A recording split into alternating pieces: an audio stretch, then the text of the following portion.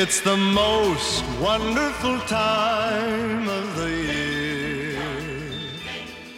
With the kids jingle bells. For the four major radio networks, 1947 was a year of record business.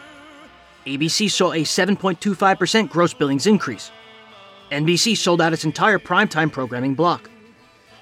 CBS had 17 shows with ratings higher than 15. And Mutual Broadcasting had the most affiliates in the country. Total radio revenue was over $500 million. There were now more than 36 million U.S. radio homes, and urban centers accounted for 60% of the population.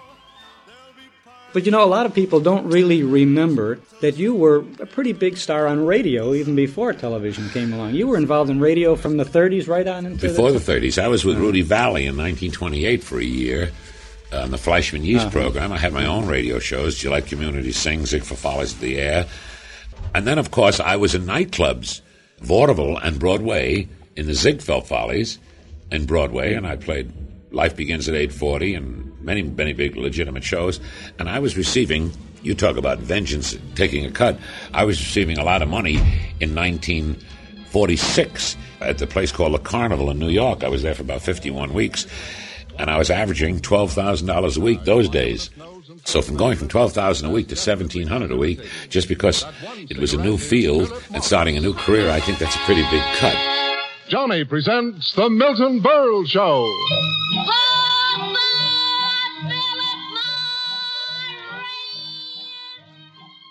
The Milton Berle Show was one of a half-dozen titles showcasing Berle in his star-crossed radio career.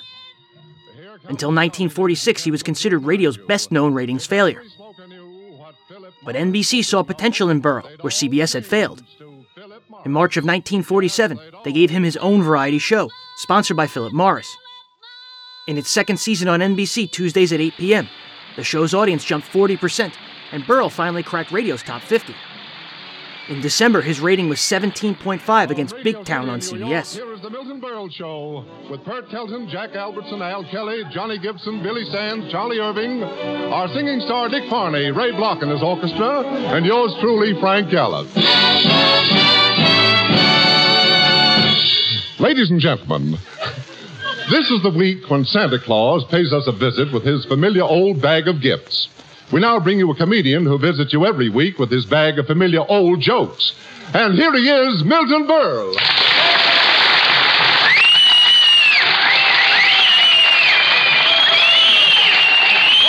Hold it.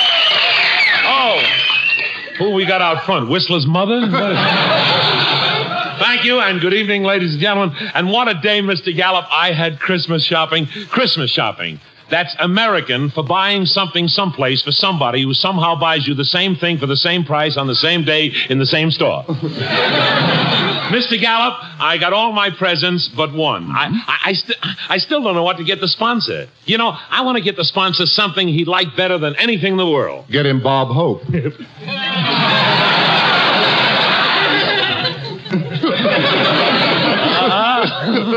Bob Hope. Mr. Gallup, it's Christmas. Presents. Oodles of goody for good little announcers. Watch your P's and Q's, Mr. G. When the old year goes, you wouldn't want to go with it, would you? Would you? Berle, I hope you haven't succumbed to this sentimental foolishness and bought me a gift. Sentimental foolishness? So that's the thanks that you get for trying to do something warm and friendly in the Christmas spirit? Sentimental foolishness. Then you did get me a present? No. I just can't seem. I drove over in a Studebaker. I just can't. Don't applaud. It's Christmas. Just, if you want to give me a present, not applaud. I just can't. Nevertheless, Berle and sponsor Philip Morris parted company in April of 1948. Lounging pajamas? No, a slab. Okay, then, Mr. Gallup, since there's nothing you want me to get you, at least let me shake your hand. He returned to radio for ABC in September of 1948 with the Texaco Star Theater. and for one season did the Texaco Show on both radio and TV. You went into TV with a vengeance, and you succeeded beyond all expectations of anyone. I don't think it was a a vengeance. What's the connotation there, Joe? Well, what I learned was that you had taken a salary cut from radio to go into TV. I didn't get any money, if that's what you meant. That's the vengeance. No, I was... Well, you went in spite of that situation. Well, I didn't. You know, you're opening new fields, and they didn't have any money.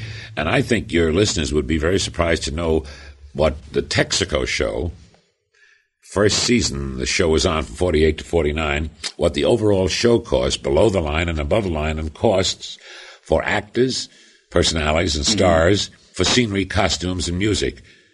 The overall show costs $15,000. Now you can't buy a girl singer to do 4 bars for $15,000. How could you do, in 48, 49, a complete season of the Texaco Star Theater on TV and still do a complete season for Texaco on radio? That's true. Now you got that. You really put it right down, because no one knows that the first 48 season of 48-9, I did 39 weeks on radio for Texaco on Wednesday and 39 live television hour shows for Texaco on television.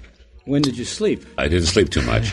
And the first year, which is kind of surprising, no one knows this, but we didn't have any writers. I only remembered what I had done in vaudeville and nightclubs, and we didn't have any writers because we couldn't afford them. And I think my first salary on that show was about $1,700 or something for an hour show for the first year, just because it was new fields to discover. By an account of... Don't go away, I'll read it again. But does anyone... Burl's Texaco radio rating was down from his previous season on NBC, but his TV show was a smash. He went exclusively into the new medium in 1949.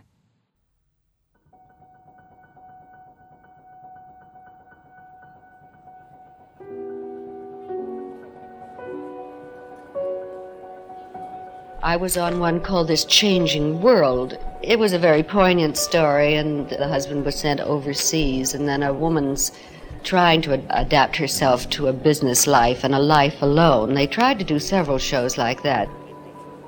Technically, we went through some amazing kind of things because we were always on standby for news. So that as the actors brought numerous colored pencils to the studio, because you would have first cut, second cut, and third cut as to that means, the cut in the script, as to what kind of an emergency broadcast might be coming on. While you were trying to emote, you would look into the control room and the director would be standing there with one finger up, which meant take the first cut and that's all you need. And you really had to have eyes in the side of your head in radio.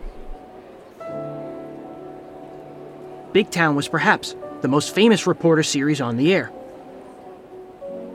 It aired Tuesday nights at 8 p.m. over CBS and starred Edward Pauley as Steve Wilson, with soap opera star Fran Carlin as Lorelei. Lifebuoy Health Soap presents Big Town.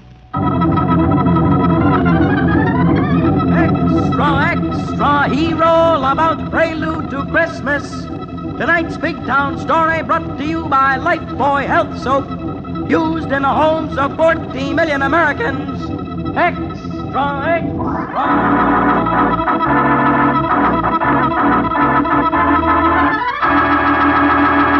Lifebuoy Health Soap presents Big Town, the headline stories of a great city dramatically reported by Steve Wilson, fighting managing editor whose creed, as with all great newsmen, is emblazoned on the masthead of the Illustrated Press. The power and the freedom of the press is a flaming sword, that it may be a faithful servant of all the people. Use it justly, hold it high, guard it well.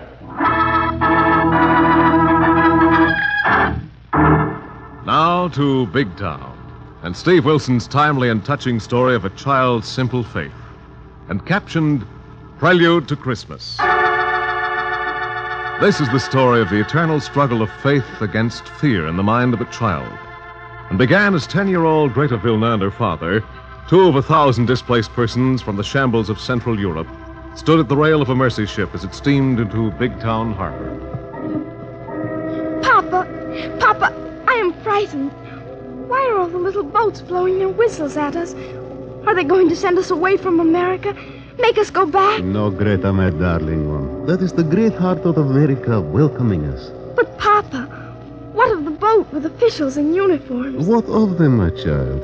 Except for the American GI soldiers at RDP camp, I am afraid of officials in uniforms, Papa. You must not be afraid anymore, my darling. But, Papa... In December of 1947, the show had a rating of 21.4. It was the only time slot CBS won on Tuesday evenings.